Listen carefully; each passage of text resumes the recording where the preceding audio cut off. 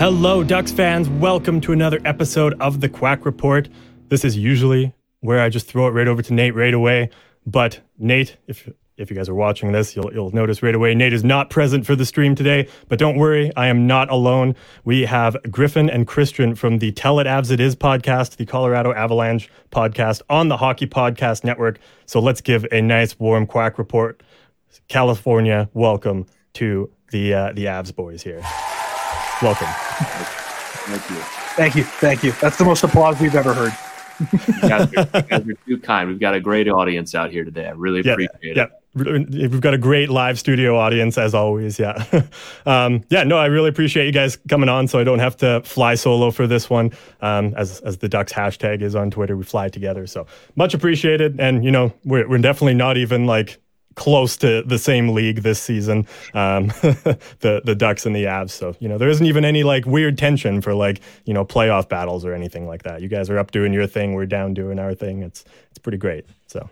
Yeah, comes with the territory sometimes. We've been down in the gutters there before, but we ended up with Cale Makar out of it. And who knows, maybe the Ducks can end up with Connor Bedard out of the deal by the end of this. Yeah, right. Yeah, that would be a pretty sweet consolation prize. That's we've really been talking about that since like, I don't know, December, like, oh yeah, Connor Bedard, can't wait to have him on the team. Like him and Zegras are going to look so good. Like we were just writing off the season like so long ago. But I'm sure there's only so many. What are your guys' thoughts with Mason McTavish? Because I've liked the way he's played so far, but do you think he has that chance to live up to that top 5 pick potential? I think so. Yeah, I think he's looked pretty great in his rookie season. Like it's kind of been mostly Beniers, I guess, has been like the Calder guy for the majority of the season. You could kind of throw McTavish's name in there as like a nominee, but I don't think anyone would really say that he would be someone who would take it from Beniers. So, we've been happy with his play. He's got room to grow, but like he's shown a lot of great things and he's worked his way up the lineup. So yeah, pretty happy, I would say. Yeah, I just like him because he has a very similar beard to what I have, so it makes me feel a little bit better about the facial hair growth. So. Yeah, there you go. And obviously you guys are pretty happy with where you are. I think as of now you're still first in the division. Is that right? Just ahead of Dallas? Well, I mean, by the end of today we won't be, but the Avalanche do control their own destiny. The Stars are right now 40 seconds away from retaking the lead, but the Avalanche still have 2 games left, and if they win both games, they win the division. So as long as we take care of business, this result's not going to matter too much to us. The Stars will play the Blues again tomorrow, and if they lose that game, then the Avalanche can, I believe, Christian, correct me if I'm wrong, clinch the Central with a win over the Jets if the Stars do lose in regulation tomorrow, right? Correct. Okay. So we all have to be Blues fans, which is one of my least favorite things to do. Thank God it wasn't better or worse than cheering for the Wild. Better. Better. It's better. Yeah. Okay. It's like, would you rather get shot or stabbed? Like, as both are unpleasant. Yeah. As long as you miss a vital organ, just take your pick. Yeah. That's fair. Obviously, the Colorado Avalanche coming off of a big Stanley Cup win last season.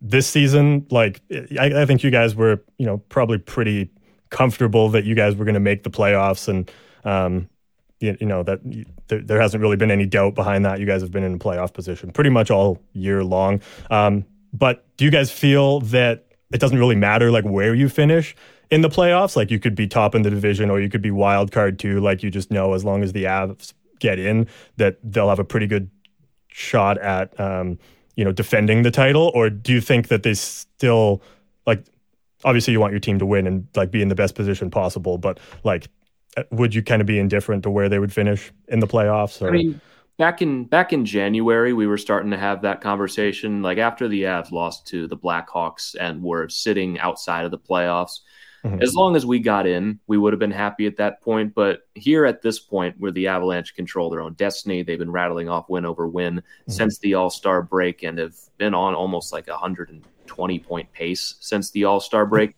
Yeah. When it's right there in your sight, you kind of care a little bit about winning the division. But if they end up dropping one of these final 2 games and finish second and play the Wild, it's really not the end of the world because the Avalanche are going to get healthy over the next week. They're going to get Makar back in the lineup. They're going to get Josh Manson, an old friend, back in the lineup, and they're going to get Arturi Lehkonen back. They are still the team to beat in the West, whether they have home ice advantage in the second round and beyond or not. But this team is just so good when they're healthy. Like, yeah, it'd be great to win the division. They've worked really hard to do so over the last several months, but it's not the end of the world, you know? Yeah, fair. You kind of feel the same way, Christian? Or?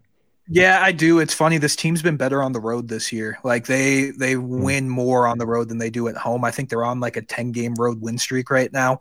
I kind of feel the same way. Definitely you would love to have home ice because home ice is so important, especially at Ball Arena where it's just electric every playoff game. So you definitely want home ice. But, I mean, we saw it in the playoffs last year. This team only lost one game on the road the entire playoff run. So they're comfortable on the road.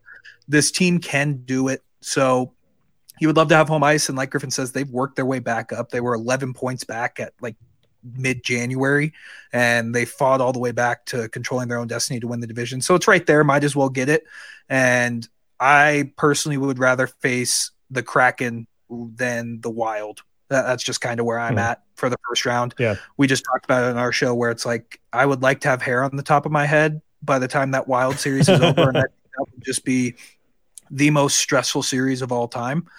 But lucky for me, I don't have anything to worry about because my hair is already gone. So there you go. Yeah, I mean, I'd like to keep the little bit I have still. So I feel good about this team wherever they go, wherever they play. But home ice is definitely something that I think every team strives to get. And it's like the one goal you have for the regular season is to win your division and get home ice throughout the playoffs.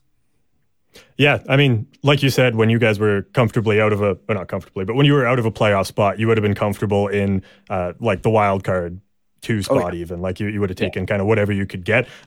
But also at the same time, no one wants to be second either. So like when you're that close to first in the division, second almost feels like a loss in a way. Like you almost feel like the guy that just squeaked into the wild card is a lot happier with their team than the team that is like, 1 or 2 points shy of the top in the division. So it's definitely makes sense. It's different when you control your own destiny and win the division. Because if we were like right now 2 points behind Dallas and they controlled their own destiny and we didn't win the Central, I don't think we'd be too bothered by it. But since it's right there in your grasp, if you don't get it, it's not the end of the world, but be a little disappointing. And you want to have as much momentum as possible going into the playoffs at this point. Yeah. No, for sure. So, yeah. Well, I do have some more playoff questions for you, but we'll save it just kind of for the end if we have time for this, because I don't want to keep you guys too long. But because this is a Ducks show and the Avs and Ducks just recently played, I wanted to chat a little bit about the game between those two teams, because I think it was a lot closer and a lot more exciting than anybody, myself included, Ducks fans included, thought this was going to be. I think, we wrote down our score predictions, Nate and I, for this one. He actually thought it would be closer at a 4-2 Colorado win. I had a very low standards for this team. I said 7-2 Colorado win. So a 5-4 overtime loss for the Ducks, was a lot more interesting, I think, than anybody thought. Ducks were up 4-2 at one point, about halfway through the third is, I think, kind of when they scored that insurance goal, I guess. But then the Avs power play kind of just went to work and scored 3 goals, 2 in regulation to tie it, and then obviously the game winner in overtime. So, I think really showing just how dominant the Avs can be, especially on the power play in that game. And I don't know, honestly, I think the Ducks just kind of showed up like, okay, this is the last challenge we have this season. Let's show that like we're not going to be the worst team in the league, even if we finish bottom of the standings. Like, we can still give the defending cup champs a run for their money. So I don't know, what did you guys see in that game? Was that maybe the Colorado Avalanche's B game? You talked already about injuries. So was that maybe why this game was a little bit closer, or what do you think kind of happened in this one in general?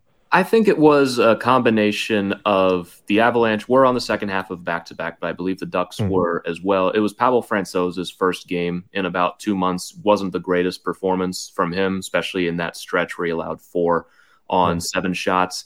And when you're this close to the playoffs, that adrenaline just isn't there for a lot of these games. And for the Ducks, this was kind of the last send-off for this team before the end of the season, before a couple of games towards the very end. Like you said, the defending champs in your building for one last time. The Avalanche, they started the game pretty well, up 2-0 pretty early on. We all thought it was going to end up looking like it did the last time we played the Ducks, where it was another lopsided Avs win. But it was credit to the Ducks. They ended up sticking around for a while, and the Avs, they just, I don't want to say they weren't into the game, but they were definitely thinking about that Oilers game they ended up having on Tuesday and the playoffs that were going to be in about a week and a half at that point.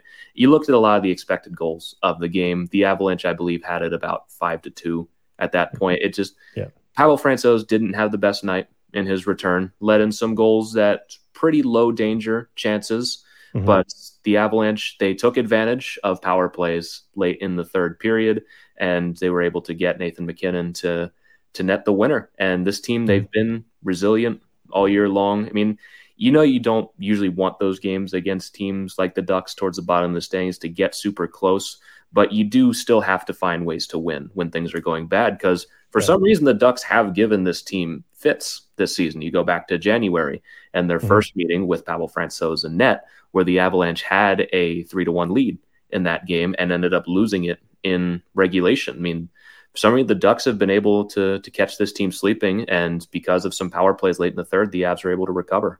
Yeah. I haven't really watched a ton of Avs outside of when they're playing the Ducks or the Oilers, because the Oilers are where my other allegiance lies. But is that kind of been like par for the course for Pavel Francouz this year? Like, has he just kind of been, I don't want to say like bad, but like maybe inconsistent or not quite up to expectation? Or is it just the Ducks just seem to have his number and he's been fine the rest of the year? I think it's more that he hasn't gotten consistent playing time. He's been battling injuries all year long. Yeah. So we know Pavel Francouz is a good backup goalie. I mean, he won all 4 or 5 of the games he played in the playoffs this year.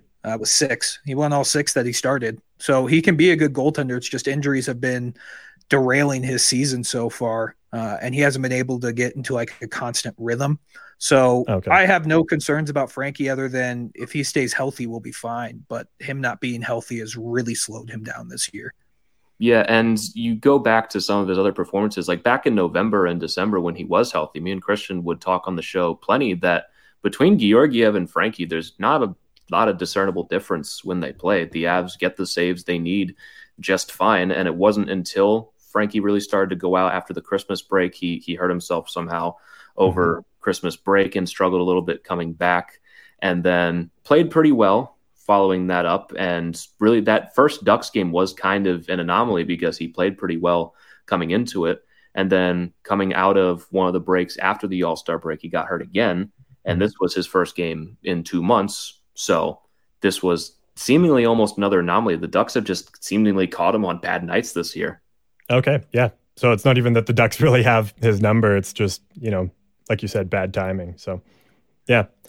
So you guys' tandem is Georgiev and Francouz, right? Georgiev, I think he was injured for a portion of this year as well, was he? No, he's been healthy all year, thank the Lord. Okay. I'll knock on wood then. I don't want to jinx anything. Yeah. So, definitely not, Kemper, who you guys had last year. But, I think Georgiev has lived up to the standard. And I think this year outplayed Kemper in Washington. So I think just from an outsider's perspective, you guys look like you're pretty good going into the playoffs with that tandem. So I'd argue he's been better than Kemper last year, at least more consistently. Okay. Kemper's highs were very high, but he definitely had his moments where it wasn't his best. With Georgiev, maybe he doesn't have the 970 that Kemper would have every now and again and make 50 saves, but he's just been so consistent. You at least know what you're getting night in and night out with him. Even then, last night against the Oilers, he still had a 950 and was able to get to a point. Last week against the Kings, he was the only reason that they won that game. Like I prefer having Georgiev in net this season over Kemper just because he's been so consistent. And it's not even like consistent means 910. He's been consistently up in the 920s. He's second in the league in wins, has a 919 tied with UC Saros. And if I had a Vezina vote, I'd probably have him 5th, maybe even 6th on the ballot. He'd be in the conversation for sure. He'd at least be close. Yeah. No. It'd be close. I wanted to talk about in that game. Dostal is your guys' next big goalie, right? Like after Gibson, Dostal is supposed to be the next big one. What do you think the Ducks are going to do with John Gibson? Because he's been rumored to be traded for 2+ years now, and he's just not getting moved. I think he's better than what the stats have shown these past couple of years. And John Gibson has always been a terror for the Avalanche. I don't know what it is. I just go back to that COVID shortened season where he made like 45 saves in one game and the Ducks didn't have a single shot in the third period and they won. Like, what do you think the Ducks are going to do with John Gibson? Are they going to keep a hold of him, or are they going to give the full reign to Dostal? Well, it's at least under Dallas Eakins, which hopefully he's not back next season. That's the one thing that we're looking forward to at the end of the season, is that Eakins is gone. But under Eakins, Gibson has always been the guy that he goes back to. Like, it doesn't matter if Dostal or Stolarz or whoever we have backing him up, like, puts up a shutout. The next night, John Gibson is back in net. Like, he's kind of just given the reins, and like he's given kind of every pass. Like, it doesn't matter how bad the game is before, he always gets the next one, sort of thing, unless it's the second half of a back-to-back. So, like, it's I think it, even for a new coach coming in, it's going to be hard to just like hand, say, 40 games, like half the season, even like 30 games to Dostal, just because Gibson is used to and kind of expects, starter numbers, like not 1A. He expects like number one in games played, like, 65, 70 games. But when we do play with more of a tandem situation, like even just like 2 games for Gibson, 1 for whoever the backup is, and just kind of that rotation, Gibson's a lot more consistent. So I don't know. I hope that whoever comes in as coach next year moves towards more of a tandem situation, and I would really love to see Gibson and Dostal be a tandem for a couple of years. One, just because I think Dostal can learn a lot from Gibson, but 2, I just don't think teams are able to take on Gibson's contract, like $6.4 million for a he's a great goalie, but 6.4 for one goalie is a lot in the salary cap. Well, in this type of salary cap era where it's not going up by a whole lot. So, and if he does want to be moved, I think he would want to go to a contender. I believe he has some sort of trade clause. I can't remember off the top of my head, but like he wouldn't want to go to, say the Columbuses of the team, because it's really a lateral move from Anaheim. But yeah, I just don't think the contenders have the space for a starting goalie at that cap hit plus a backup, or they already have their starting goalie figured out and making a lot of money. So I think he stays around in Anaheim just for those couple reasons. Yeah, I didn't realize he still had 4 years left on that deal, and I checked on that no trade clause. He has a 10-team no trade list, so there could definitely be some teams that may be below that playoff line right now that he can still get moved to. But I thought it was like, there's probably 2 years left. It can't be that bad. 4 years? Oh yeah, I think they signed that in 2018, and it didn't kick in until 2019, and 2027 at 6.4 is when that deal expires. Yeah. So, I mean, 6.4 is not a bad number for what he usually does, but yeah, it's still hard to move. And yeah, for 4 more years too, like if you're Anaheim, you don't want to retain that for 4 years. Like, you don't want to, no part of that do you want to retain when you have a bunch of young guys coming up that you're going to need to sign within those 4 years. So, well, because I think the Avs for Frankie, Francouz, and Georgiev, we pay like 5.5 combined for both of them. So yeah, exactly. It makes sense why you can't move him. Mm-hmm. Yeah. So, I mean, I don't know. I think like if the deal was right, and you could come up with something that was like money in and money out. Like, I look at a team like, I don't know, say Toronto off the top of my head, like they have a surplus of forwards. I'm sure that they could give up, somebody or a couple guys that are comparable in dollar value to Gibson's cap hit. And, it could maybe work that way, say 2 forwards each at around $3 million for Gibson. Like, I don't know. I could see something like that happening, but there's no way like it happens with retention on either side. So, and that was just me pulling something out. I don't know if, Toronto would even be interested, but I mean, there is history there in terms of Toronto trading for Anaheim goaltenders. So we'll see. But yeah. In this game, I knew that McKinnon and Rantanen were having really, really good seasons, but man, did it really show in this one. Rantanen with a couple of goals, McKinnon with a couple of goals. They were both at 100 points already at this point, were they not? So, just thoughts on their seasons, especially without, Gabe Landeskog, and just how those guys have stepped up this year. Yeah, I mean, when you look at Mikko Rantanen and the stuff he's had to deal with this season, not only not having Gabe, but there was a portion in December and January where McKinnon was out.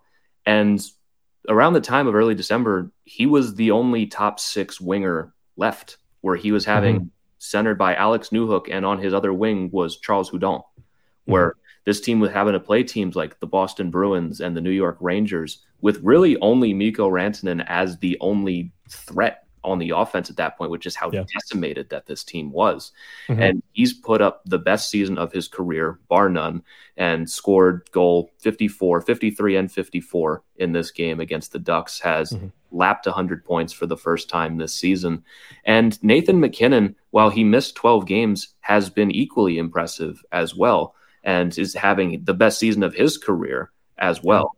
And has even more points than Mikko at this rate. And if he didn't miss any games, would probably be on a 120 point pace right now, 120, 130, leads the league in even strength points entirely. Like, these two have been just absolutely unbelievable. And when you have a situation like this in the Ducks game, where they're going to get 4 straight opportunities on the power play and a couple of them at 5-on-3 as well, it's just a guarantee at that point that they're going to cash in eventually. Yeah. Oh, for sure. Yeah. Mikko Rantanen, his previous career high, 92 points. And he's blown that out of the water at 102 now, still with a couple games to go. So, yeah. Sorry, Christian. I didn't mean to cut you. No, you're good. You're good. I was just going to say, like, this game was more, I think the Ducks went out of their way to lose it than the Avs went out of their way to win it. The penalties the Ducks took were just so, like, you can see why this team is as far down in the standings as they are, because it was just 3 straight power plays for the Avs late in the third period. And the Ducks had killed off the first couple, but then all of a sudden it clicked for the Avs and they were able to get it going. So I would love to say the Avs won this game, but this was more the Ducks lost this game. That's a totally fair assessment. Yeah. It was a masterful tanking job by them. Yeah. They made it look like they wanted to win it, and then just, lost brilliantly to disguise the fact that they're going for Bedard a little bit. So, another thing here is Drew Helleson made his NHL debut in this one. Didn't play any games for the Avs, but was a Avs prospect before he was sent over to the Ducks in the Josh Manson deal at the last trade deadline. In his debut, Drew Helleson -1 in 13 minutes and 30 seconds time on ice. So, when your NHL debut is against the Colorado Avalanche, I think a -1 is okay. But I thought he was good. I don't know if you guys paid too much attention to Helleson with him being a former Avs prospect or not, but it was very cool to see him get his debut against the Avalanche. The only thing missing is that Josh Manson wasn't playing in this game. And when you look at that trade as a whole, it's just one of those moves that is perfect for both sides. Josh Manson has become such an important part of this defense, which we have learned very painfully because we haven't had him for most of the season. And when he has been in the lineup, you can very much tell the difference with this team. And when he's out, there's a hole that they've tried really hard to fill, but no one has been able to do that with Josh Manson. And Drew Helleson, I saw he got a goal last night as well, his first of his career, is probably going to be a guy that sticks around in the Ducks top 4 for quite a while. He's a very talented defenseman and fits the Ducks timeline a lot more than he did the Avs, because there was a rumor around that deadline, I believe, that Helleson probably wouldn't even have signed here because there was just no room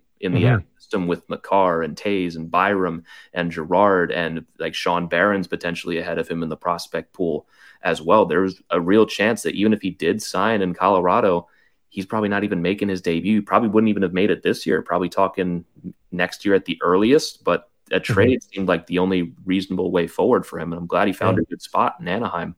Yeah, for sure.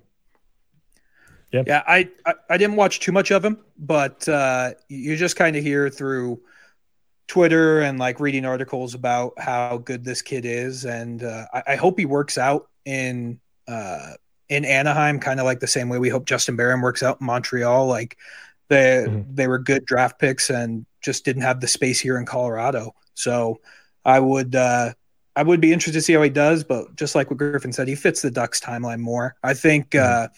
Is Jamie Drysdale hurt? What happened to him? Yeah, he only played a few games this season. He got hit like pretty early on in the year, just like nothing malicious, just like an awkward rub out along the boards and like dislocated his shoulder. And he's been skating for about a month, but not quite ready to come back. And then at a certain point, they're just like, I mean, like, what are you going to do to help? Like, we're already out of the playoffs. Like, there's no point bringing you into this season. Like, at 90, 95% even, like, let's wait until you're 100%. So yeah, he's barely played, but yeah. Yeah, because now you have him and Hellison. That's a pretty good two defenders to have that are young defenders that hopefully can stick around in your top four. So it was a win-win trade for both teams. When you look back in that Josh Manson deal, we don't win the cup without Josh Manson, and the Ducks get younger and more control at a more cost-effective player with Drew Hellison. Because Manson, like, there were rumors he was going to re-sign with the Ducks in the offseason. I don't know if any of them were actually true, but I'm glad he stuck around in Colorado, that's for sure. Yeah. Well, he was an alternate captain in Anaheim, and I know that him and his wife or partner, I couldn't remember if they were married at the time, but they both loved it in Anaheim and said so. So, like, I think there was just speculation generated that way. I don't know if he still wears the A in Colorado, but I think he's definitely made himself a big part of the locker room and the leadership group, kind of regardless. So, yeah. It definitely has, but the captain crowd is pretty crowded. Yes. I could imagine. Yeah. I didn't think he would, but yeah. Landeskog, EJ, McKinnon, Rantanen, Makar. There's a whole bunch of guys on this team, but everyone loves Josh Manson, and he fit into this room the second he stepped foot in that locker room. He's just such a great guy, such a likable guy, and a huge physical presence for the Avs that they had, like I said, have severely missed this season with unfortunately some of his lower body injury, but he's going to be part of that reinforcements that the Avs get back for game one of the playoffs. And I tell you, the difference is going to be immediate with him back. Especially with how playoff hockey is, just like that much more physical. Like Josh Manson was built for the playoffs. He loves the playoffs. I mean, you go back to last year's playoffs, and when we acquired Josh Manson, we weren't expecting him to be like a stud or anything like that. It's like, round out your defense, really good physical defensive presence. He scored some huge goals for this team in the playoffs. You go to game one against St. Louis, obviously the overtime winner, scored a huge one in Edmonton as well, scored a couple of big ones in the Stanley Cup final. I mean, he loves playoff hockey more than everything. The brighter the lights are, he shines. Yeah. Well, and he made that big save in game 6 against St. Louis. Remember that too? Yeah. Oh, yeah. He does it all. The guy just does nothing wrong in the playoffs. Yeah, for sure. The last thing I had about this game here was just at the very end. I don't know if you guys caught it on the TNT broadcast, but Strome throwing the water bottle at the refs. Obviously not happy with the call that led to the power play that then led to the game winner. Strome was fined $5,000, max allowable under the CBA, as always. And yeah, I mean, like, obviously he wasn't going to get suspended for that, but I don't think anyone's shocked about the fine either. I don't know. Did you guys catch the water bottle toss there? It's not the first time we've had water bottles thrown at us between last year and Jordan Binnington. At least it wasn't thrown at one of our players this time. I understand where Strome's coming from, but also I would ask him, is this not the perfect scenario in this game, where you get to drag the Avalanche to overtime, lose, and help yourself out in the Bedard race, and get the excuse that you were screwed by the refs, so it didn't matter anyway? Right. To me, it just seemed like the perfect ending for the Ducks. Yeah. It's almost like he was kind of overselling it there. Like, oh man, I'm so upset. No. And then he goes to the dressing room and cracks a beer open and good night. So good night. We're looking good. But Yeah, I think it was funny. It was non-malicious. The penalty was a hilarious penalty. That's been called on the Avs so many times this year, so it was good to be on the right side of that call for once. Do I love it? No, but I mean, he literally just went out of his way to hit Rodriguez. I think it was Vetrano, right? Yeah, he just went out of his way to bump into like he didn't have to make that play at all. Well, he could have just kept skating. Yeah. There was no reason to make that play. Yeah, no, and I mean, that's kind of been the Ducks story all year, is just like dumb penalties. Like that's really all it comes down to. So, yeah. And I mean, is that them just trying to, sell or not sell the tank, but hide the tank a little bit and just so you can blame the refs, or like we're so upset about this loss. Yeah. And we cannot believe this happened as we took 4 straight penalty. It's like I said on the show to you, Christian, a couple of days ago. It's almost like they weren't expecting to be winning at this point. We're trying to very quickly make up for it, and maybe they weren't expecting those shots on Francouz to actually end up going in, and so they're desperate. Like, wait, we don't actually want this. We're trying to race with the Blackhawks right now for those best odds in the Bedard race. So I mean, if he's trying to sell it, he did a good job. Cost him $5,000, but yeah, exactly. Not my money. Yeah, for him, that's not much. Yeah, that's probably a night out for dinner for Ryan Strome. I don't know. Do you guys have anything else about this game that you wanted to highlight there, or just rub some salt in the wound? I mean, you can, because we're happy to lose. So I mean, I don't think there's anything I can say to the Ducks right now that would hurt them. I think they're doing exactly what they want right now. This game definitely did get my playoff juices flowing a little bit, because it was the kind of game where it's like you need 2 points out of this, especially going into that Edmonton game where it's going to be a tough one to win, because the Oilers have been red hot, and you have big games against Winnipeg and Nashville to end the season, who at that point were still fighting for their playoff lives. Whereas like, you really can't afford to lose this in regulation right now. So it started to get pretty like, you kind of need this. I was getting a little nervous. So I was glad they ended up pulling it out, and it was good prep for the playoffs of getting nervous and how to deal with it. Yeah, no, totally fair. So, yeah, I mean, I don't really have anything to say. I think the Ducks are building the right way. I like Zegras. I like McTavish. When Drysdale comes back, you got Hellison. The future, if they can land Connor Bedard or Fantilli, would be very bright for the Ducks. So I think I think they're closer than people want to give them credit. And if they can hit this draft pick the right way, the Ducks are going to be right back to the team we thought they were 5 years ago. So my word to Ducks fans, as an Avs fan who went through the 2016-2017 season, it gets better. It does. It does get better. You can only go so low, and then it's up from there. Yeah, you can only go so low. Are all there. We got Kale McCarr. Like it turns around. It can turn around quickly if you draft the right pieces and keep signing the right free agents. So I'm going to enjoy the days while we can still beat the Ducks while we can, because I think the Ducks are coming. Yeah, no, for sure. Yeah, no, not to take anything away from Pat Verbeek, but yeah, I really wish we could clone Joe Sakic, because what he did to turn around the Colorado Avalanche in those couple of years is just nuts. He was the same way. Sakic was, he was on the hot seat. Some people thought Sakic was going to get fired, and he actually hit on all of the top 10 draft picks that they had, and all of them have been turned into superstars. And then he took advantage of teams trying to dump off some cap, and you get Devon Taves, you get Sam Girard and Bo Byram from a desperate Ottawa and Nashville team.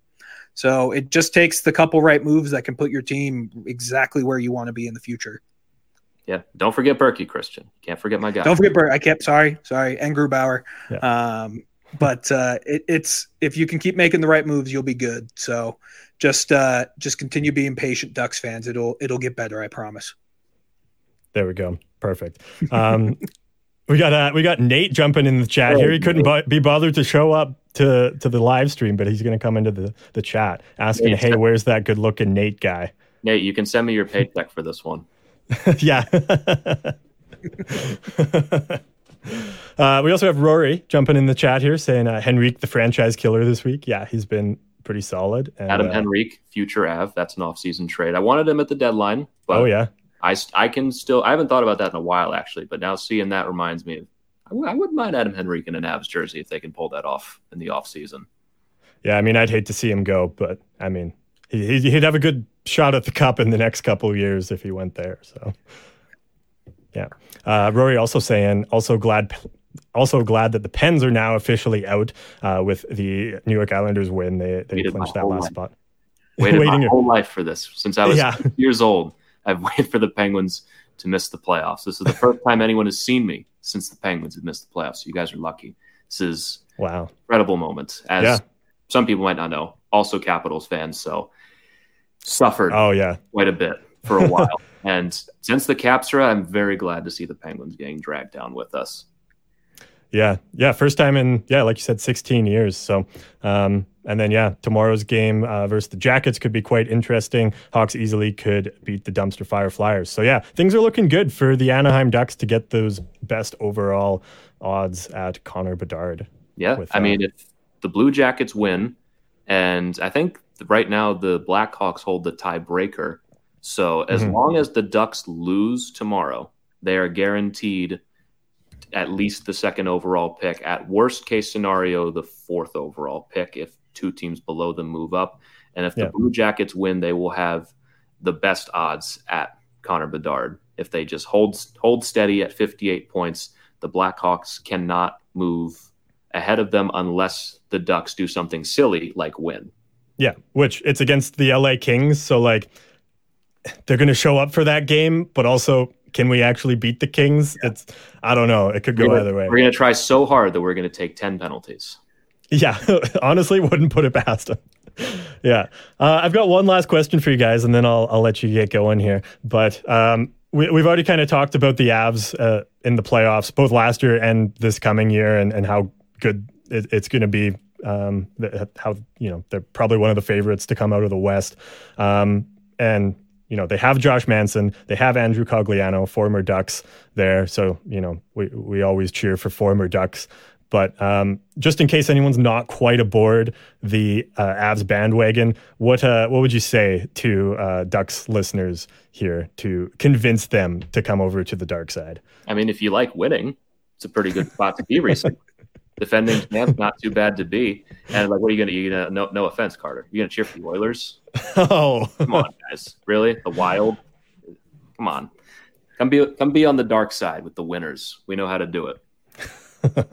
There you go. Can't argue with that. Yeah, I'll be. We are. I think the Avs Avs players get hated on for no reason. Like, for some reason, Cale Makar is not a likable player. And I don't get that. He's one of the most likable personalities in the NHL. Just come and hang out with Cale Makar. He's the best defenseman in the world. You got Nathan McKinnon and Mikko Rantanen. Mikko Rantanen's great. And like you said, you have Josh Manson and Andrew Cogliano, former Ducks. So keep cheering for them.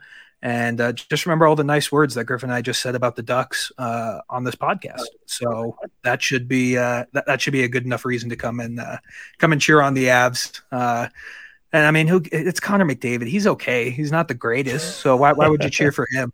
But I think if you enjoy high pace or fast pace, high octane offense, come watch the Avs. They're really fun to watch. There you go. I can't argue with that, and I try and leave my Oilers bias at the door, so I won't say too much in rebuttal there. But thank you guys very much for coming on and filling in Nate's absence. I really appreciate it. And where can people find you if they want to, listen to you guys? Because I'm sure you'll be doing stuff all throughout the Avs playoff run. Oh, are we ever? First, I must say I missed everything Christian said because my computer was freezing. So all I heard was Christian saying 20 times. I don't know if you guys saw the look of panic on my face as I was desperately trying to stop my laptop from crashing. No. Christian, I'm sure whatever you said was much nicer than what I said and very beautifully spoken and poignant. So I appreciate whatever you said. I don't know what you said. It was very nice. Yeah. I appreciate your kind of the Avs that I was much less cocky than mine. But anyway, if you want to listen to more of us, you can find us wherever you get your podcast, the Tell It Avs It Is podcast on the Hockey Podcast Network. You can follow us on Twitter at Tell It Avs It Is. You can follow Christian at Christian_Belay. And you can follow me at GYoungsNHL. We've got a loaded schedule coming up for obviously the next, hopefully 2 months. We're going to have plenty of series preview coming out before game 1 on hopefully Tuesday or Wednesday, I believe, probably Tuesday for the Avs because of the Nuggets. But we're going to have plenty of series preview. And after every playoff game, night of, we're going to be recording, have an episode out the next morning for however long the Avs playoff run goes. It's going to be a lot of fun. I'm sorry to Ducks fans that you're going to miss out on for this year, but if Connor Bedard's back in that mix next season with Trevor Zegras, Mason McTavish, it might not be too long before you guys are joining us again. But again, the Tell It Avs It Is podcast, Hockey Podcast Network. I usually say our schedule, but we're throwing that in the garbage right now because it is playoffs after every game until there's no more games left to talk about. So it's going to be a lot of fun, and I hope you guys can join us. Yeah, great. I know I'll be tuning in at least until my Oilers are matched up with you guys, because I think my ideal matchup is the rematch of the Western Conference Final from last year. So we'll see. Hopefully both our teams can make it there. But yeah, no, thank you guys again for hopping on. Go give these guys a follow. They're a great listen. If you missed all those handle plugs, I'll toss them down in the description. So all you have to do is scroll and click. But yeah, no, Griffin, Christian, really appreciate it. Thank you guys for coming on. And I'll say it. It'll hurt a little bit, but I'll say it. Let's go, Avs. There we go. We got it out of him. Welcome we to got the it dark. out of him. Yeah. All right. Thanks guys. Carter. Take care. All right. Appreciate it, Carr. Thanks for having us on, my friend. Yeah. Thanks. See ya. All right. Yeah. The guys from Tell It Avs It Is, Griffin and Christian. It's always a blast to have them on. And they're great guys over on the Hockey Podcast Network there. So we will take a quick break with our friends over at DraftKings. We'll quickly go over the other couple games the Ducks played, as well as some other things around the league and around the team. But first, we'll take a short minute break here with our friends at DraftKings, or a couple minutes. Apparently, Nate made this ad way longer than some of the other ones. But we'll take a break for a couple minutes and be back on the other side for some more Ducks talk. It's NBA playoff time. That means big hoops action with DraftKings Sportsbook, an official sports betting partner of the NBA. Get in on the excitement of every game with a touch of a button. New customers can make a $5 pre-game moneyline bet and score $150 in bonus bets if their team wins. Plus, everyone can score a no-sweat same-game parlay every day during the NBA playoffs. Open the DraftKings Sportsbook app, opt in, and place a same-game parlay on any NBA game. If it doesn't hit, you'll get a bonus bet back up to $10. So, what are you waiting for? Download the app now and sign up with the code THPN. New customers can make a $5 pre-game moneyline bet and score $150 in bonus bets if their team wins.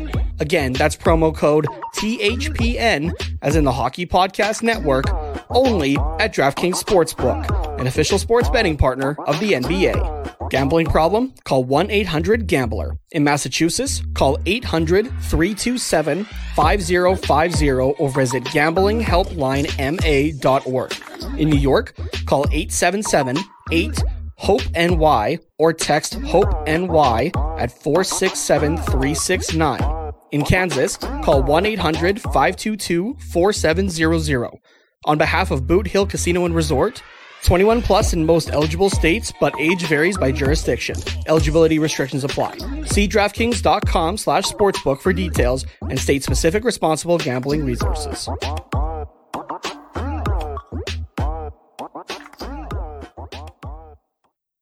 All right, welcome back. We got Andrew coming in just as we were sending the Avs guys off. So, but we'll bring him in now. Andrew saying, "Hey guys, what's up?" Hello, Andrew. Good to see you. Also saying, "Where's Nate tonight?" He could not be bothered to show up, so we had the Avs guys on to fill in for him. I'm going to fly solo for the rest of the episode, and Nate will be back on Sunday for our season wrap up. Don't worry, he will be back. Just taking the night off. We got Emiodge G saying, "Win or lose, I stay with the Ducks." That's a great attitude. Love it very much. But if you are going to pick a playoff team to hop on the bandwagon for and come off, Avs aren't a bad choice, I suppose. Andrew saying McDavid's a Canadian guy. That's true. Yeah. So if you're from Canada, you could cheer for a Canadian team. McDavid, Canadian player as well. So Andrew said it, not me. Go Oilers, go. That's what Andrew's saying. That's what I'm hearing. Andrew saying, if you guys come back to Carter Gone or Nate's, I don't mind.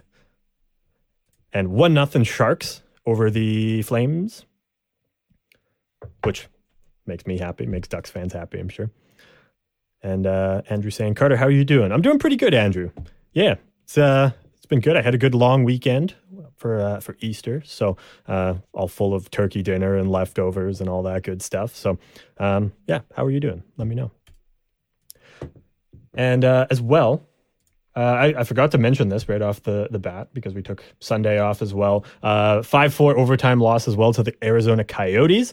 So that happened just on the Saturday, just before the Avs game. So, I mean, I'm not really going to talk too much about that one. It's happened. We lost to the Coyotes. It was a few days ago at this point now. So, yeah, 5-4 overtime loss. Same score as the Avs one, which was kind of interesting. But, yeah. And then second last game of the season.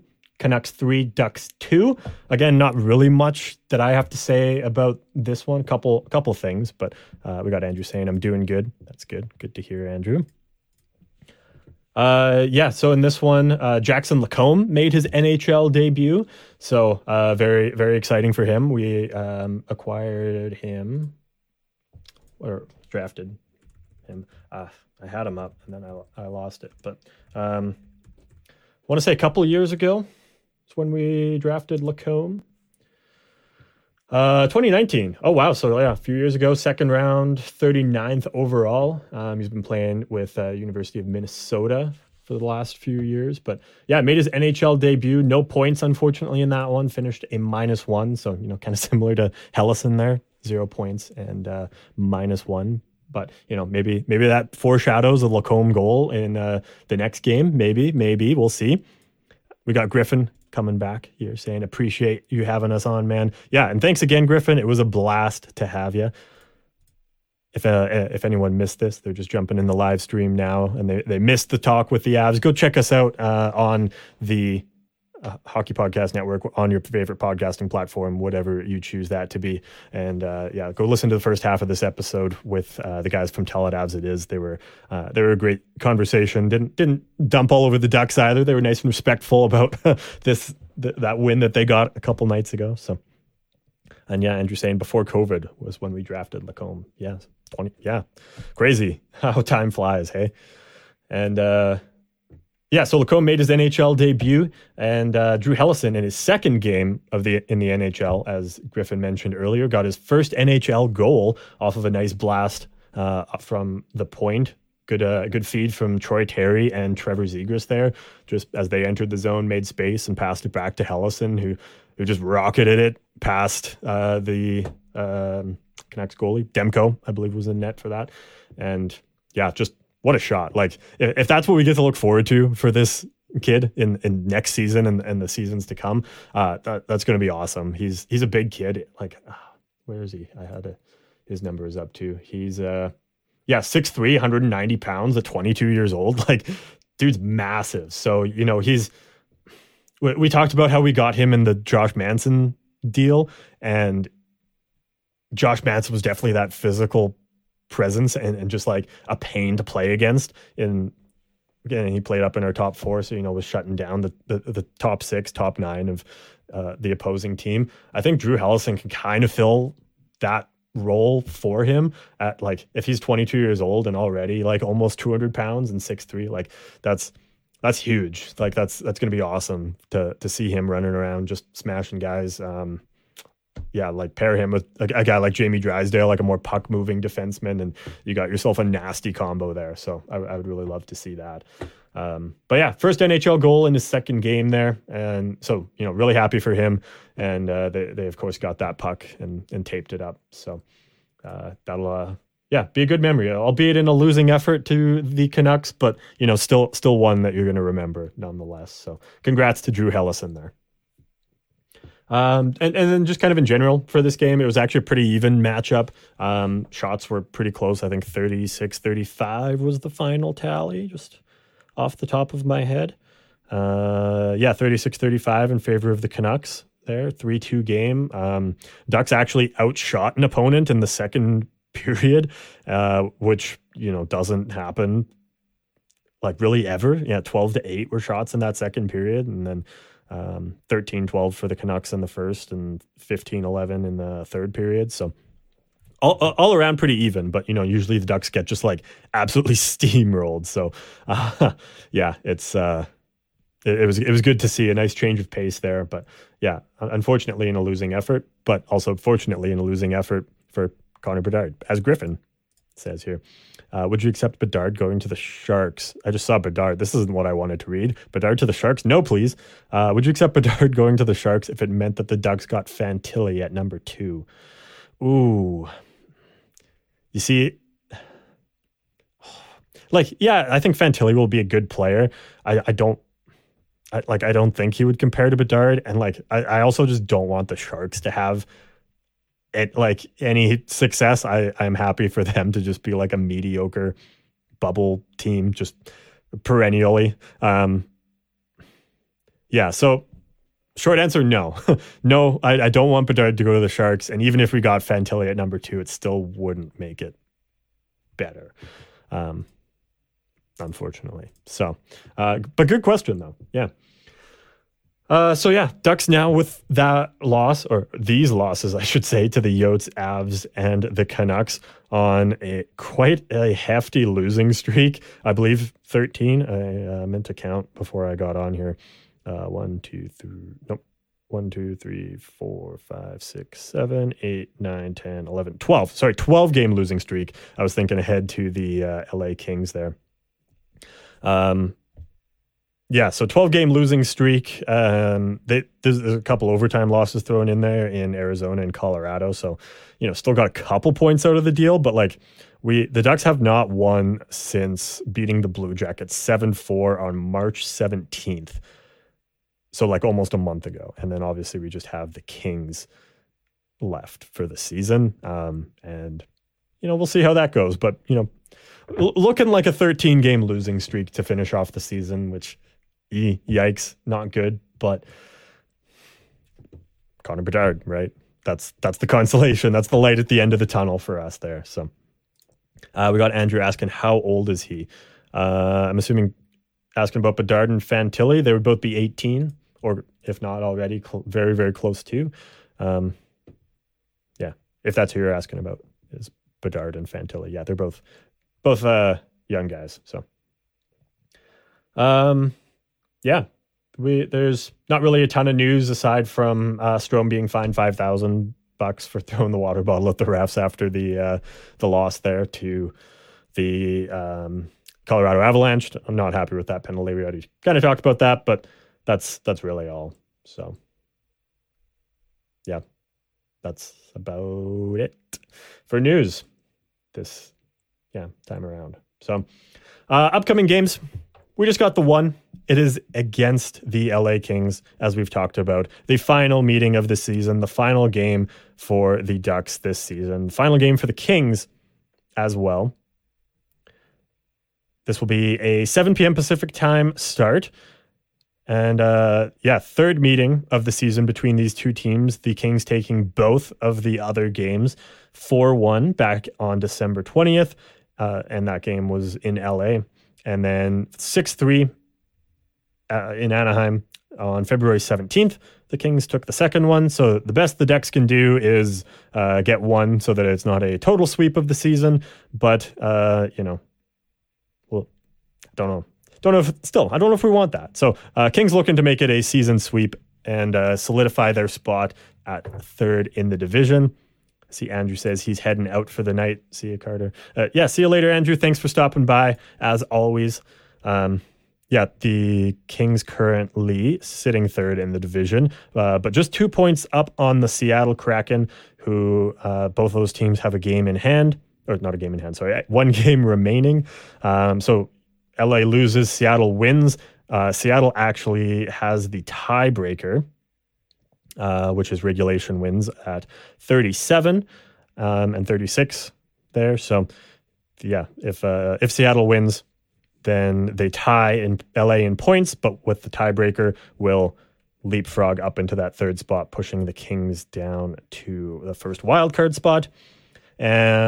Otherwise, all the Kings need is a point or a Seattle loss in regulation, and they will hold on to that third spot and play the Oilers. So, yeah, that's what's at stake here for this game. As Griffin said, if the Ducks win this game against the Kings, they will finish the season with 60 points, which will be ahead of the Chicago Blackhawks, who they still have one game remaining, but the Blackhawks also have 58 points right now, so they could finish with 60. If both of them finish tied, the Chicago Blackhawks have the tiebreaker in regulation wins with 18, as opposed to the Ducks' measly 13 regulation wins.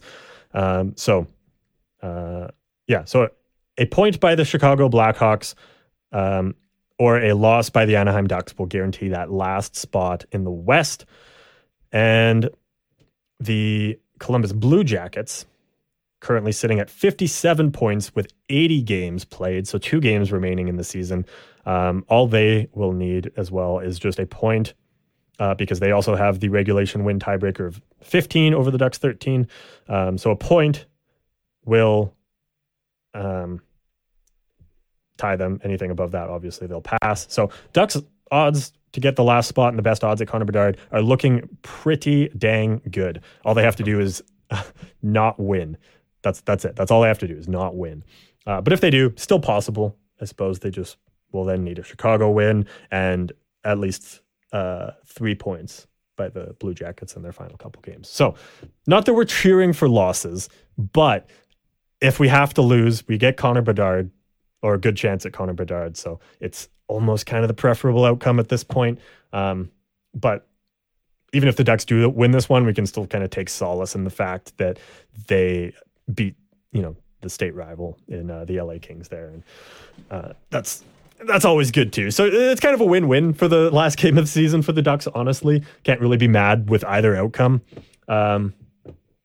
We forgot to do predictions for the Vancouver game, so we don't have that one. But we will do one more prediction here. And because Nate's not here, I guess he doesn't get one, which seems fair because I missed one against the Blackhawks earlier. So we'll both have finished with 80 predictions. So what do I think for this one? And I guess I can share the screen. Let's get a little tally going take a look at the scoreboard for this season. Pop this in here. There we go. Yeah.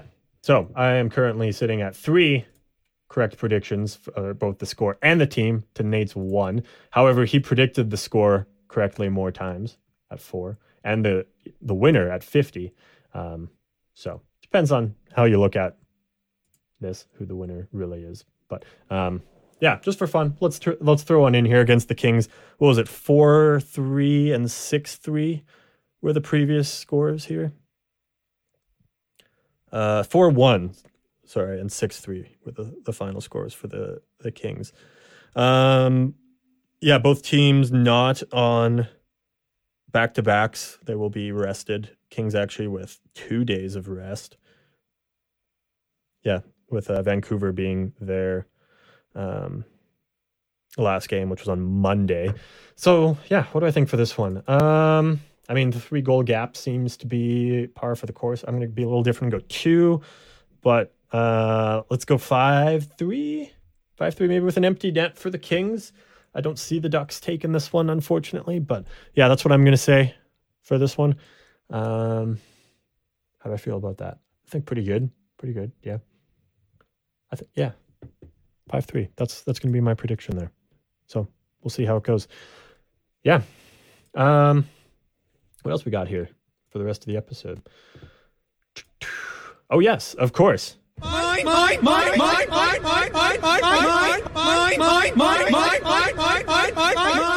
Yep, that sound means Gulls update. And actually, before we get into the Gulls update, we had an email here come in from a listener that I just want to read off in relation to this, which is why I'm bringing it up now, of all places. This is from Felix out in Germany. So thank you, Felix, for listening all the way out in Germany. Great to have Ducks fans from all over the world. It's always great. So Felix says, "Hey guys, I just wanted to let you know I was today years old when I found out that the mine sound file for the Gulls is from the movie Finding Nemo itself, not just Nate doing an impression from that movie. Using the sound file nonetheless for my text message notification. It goes along nice with the Quack Report theme," which Felix had emailed us a while back asking for the sound file of our opening theme music for his ringtone, which we happily obliged to there. So, and yeah, now he's got the full Quack Report sound package there. So thank you, Felix. We always love getting things from our listeners, whether it's DMs, comments in the chat, emails, anything like that. We usually don't plug our email on here just because it's not like the easiest way to answer back and forth. But if you do want to send us an email, it's quackreportpod.thpn@gmail.com. You can do that there. But also at Quack Report Pod is where we are on all the other social media platforms: Twitter, Instagram, YouTube, Facebook, Twitch as well. So yeah, but we're happy if you interact with us in any way. It's always great. So once again, thanks Felix for the email about the gull sound effect there and the mine sound effect, which yes, we did rip from Finding Nemo.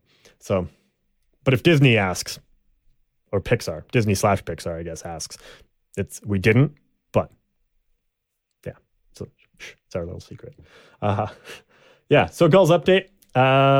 They are winding down their season as well. The Gulls on a 3-game losing streak currently. I think we talked about this one on the last episode last week. 6-3 loss on Wednesday, April 5th to the San Jose Barracuda. And then since then, they played a couple games in Calgary against the Calgary Wranglers. A 4-2 loss on Friday, followed by a 3-2 loss the following day on Saturday there. So, yeah, not a great way to end the season. So, well, I mean, the season's not over, but not a great start to the end of the season for the Gulls, I guess. Yeah, they've only won one game in April, 4-2 win against the Iowa Wild, and the other 4 games have been losses so far. But they do still have a chance at saving face a little bit, obviously way out of a playoff spot. As they've been 10th by basically this whole season in the division. But Friday, April 14th, they will be those games against the Calgary Wranglers, they were at home, so Calgary came down. But these games, they will be on the road for against the Colorado Eagles. Same sort of situation where they're playing on back-to-back nights against the same team. Colorado Eagles on Friday, followed by Colorado Eagles on Saturday to end off the season. Which, yeah, that's probably not what you want, because the Colorado Eagles are a pretty decent team. Not as good. I mean, we talked about the Wranglers being pretty dominant already this season, with them being first in the division with 104 points. The Colorado Eagles third in the Pacific with 86. So, still a ways behind the Wranglers, and then the Coachella Valley Firebirds, who have 101 points good for second is what I'm trying to say there. But 86 points is still way, way higher than the double the San Diego Gulls point total for this season of 43 points in 70 games, with the Gulls holding a 20-47-2-1 record. So, we passed that 20 win mark, but yeah, that's it. And that is also, just for the record, good for last in the league by a long shot, with the Henderson Silver Knights having that 31st spot with 59 points. So 16 points up on the San Diego Gulls. So yeah, not looking great this season at all for the Gulls. But, they lost a lot of key players, as we've talked about, with them coming up to the big club in Anaheim. So it's bound to kind of happen. But, there'll be kind of another surge of players, I think, coming through. Drew Hellison, I think, will probably play a little bit more in the AHL. I mean, it depends. We might see him in Anaheim. It entirely depends on how training camp goes next year. And I'm sure he'll get his 9 games, as most rookies do. If he makes a big swing there, he might stay up with the Ducks, but we got a long ways to go before we can see what if he's going to be up or not. We've got the off season. Who knows what we're going to acquire there? Who knows who we're going to trade for or trade away? But yeah, so the Gulls will come back around again pretty quickly, and then they'll kind of, I think, grow with the Ducks as well. So, but yeah, pretty down year for both teams, unfortunately. So, what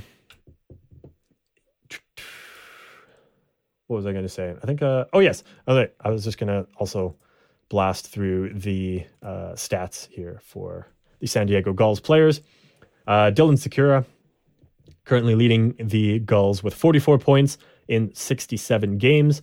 And Michael Del Zotto still up there as well with, pretty solid for a defenseman, 41 points in 63 games, 31 of those points coming with San Diego in just 38 games. So pretty good for a defenseman. I should mention as well, Dylan Sikura, 12 points in his 15 games with San Diego since we acquired him as well. Bo Grew currently sitting third on the team with 39 points in 61 games. However, he is actually called up to the Ducks. I guess I could have put that in the news section. Totally forgot about that. But yeah, he is up. I don't know if I don't think Bo Grew's played. If he did, I didn't notice him, unfortunately. But I believe he's just practicing with the team, and maybe we'll see him at some point this season. But let's see. Oh, no, he did play against Vancouver. 15-56. Yeah, no. And I apparently just did not notice that he was playing, which isn't good. -1 in that game as well, but no points or no shots either. So not a whole lot to show for it there. But yeah, I'm sure we'll see him against LA as well. So finishing off the top 5 in stats here, we got Nicholas Brouillard, 39 points in 70 games. And rounding out the top 5, Glenn Godden, 33 points in 55 games. Rocco Grimaldi still actually the most points with the Gulls in his 54 games, put up 56 points. But as we talked about, he got traded a while back at the AHL deadline. So no longer with the team, which is why I kind of left him out, but still wanted to mention it. Just other notable names, I guess, since we're nearing the end of the season. 27 points for Braden Tracy in 60 games, 25 in 50 games for Pavel Regenda. So, decent showings for those guys, especially with where this team is. But, it would have been nice to see a little bit more production from those guys. But, what can you do? When the whole team isn't really performing. So, yeah. Jumping over to goaltenders as well. We have Kelly Klang, who's currently playing with the Gulls in 3 games, 2.28 goals against average and a .915 save percentage. Lukasz Dostal is second in goalies in terms of goals against average. It's just the default sorting here. But 34 games played, a .297 goals against and a .912 save percentage with 3 shutouts in there as well. But obviously, Dostal going to finish out the season with the big club. So Dostal's numbers really more just for context on how the other guys are doing.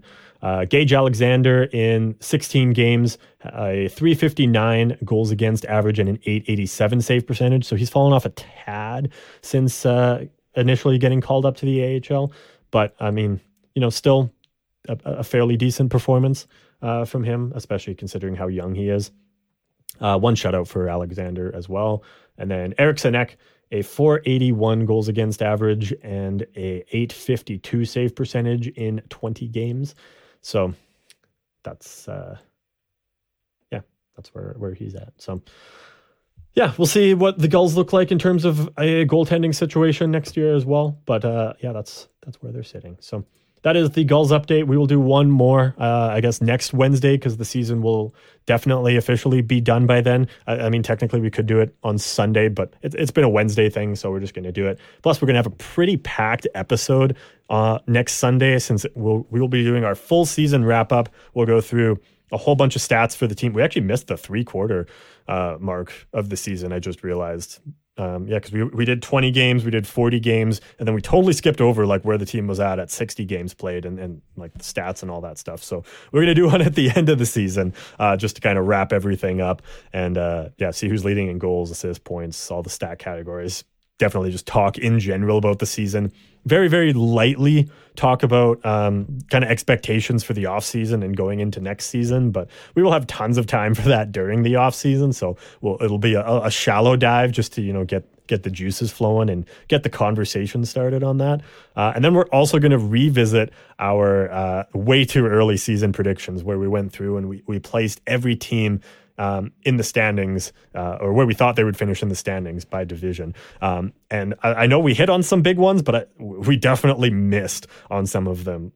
Looking at the Boston Bruins, like nobody had them first in the league. It's going to be embarrassing to see where we actually put them because I know where we put them. And, if you forgot, you're in for a good surprise. But it's going to be fun. Yeah. So we'll do that on Sunday. We'll record it on Sunday, I guess, and it'll come out Monday. So I always forget we don't live stream those Sunday ones because we used to way back in the day live stream on Sundays instead of Wednesdays. But we moved it to Wednesday because we just wanted to try something out. We got better engagement. We kept it. But now in my head, especially because we still record on Sundays, I'm just used to saying Sunday. So yeah, we're going full season wrap up Monday. It's dropping wherever you get your podcasts. It'll also be on YouTube, the full video version of that as well. So yeah, don't miss that. It'll be a good one. And then we'll do kind of our full season wrap up for the Gulls on Wednesday for the kind of last Gulls update of the season. So yeah.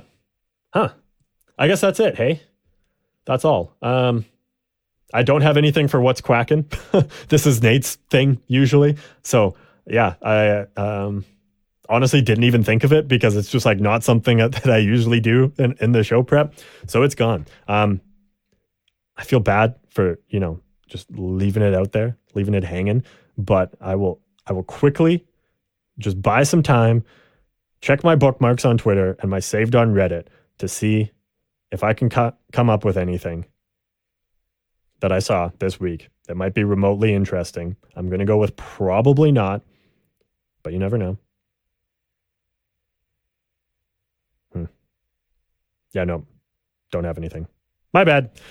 I'll make Nate find two things for next week, for next Wednesday, so to make up for it. Actually, you know what? Let's call this a What's Quacking, because sometimes we do like a mailbag What's Quacking, and I see we got a question in the chat. So we're going to turn this into a What's Quacking. Scratch everything I said from like the last minute. We do have a What's Quacking.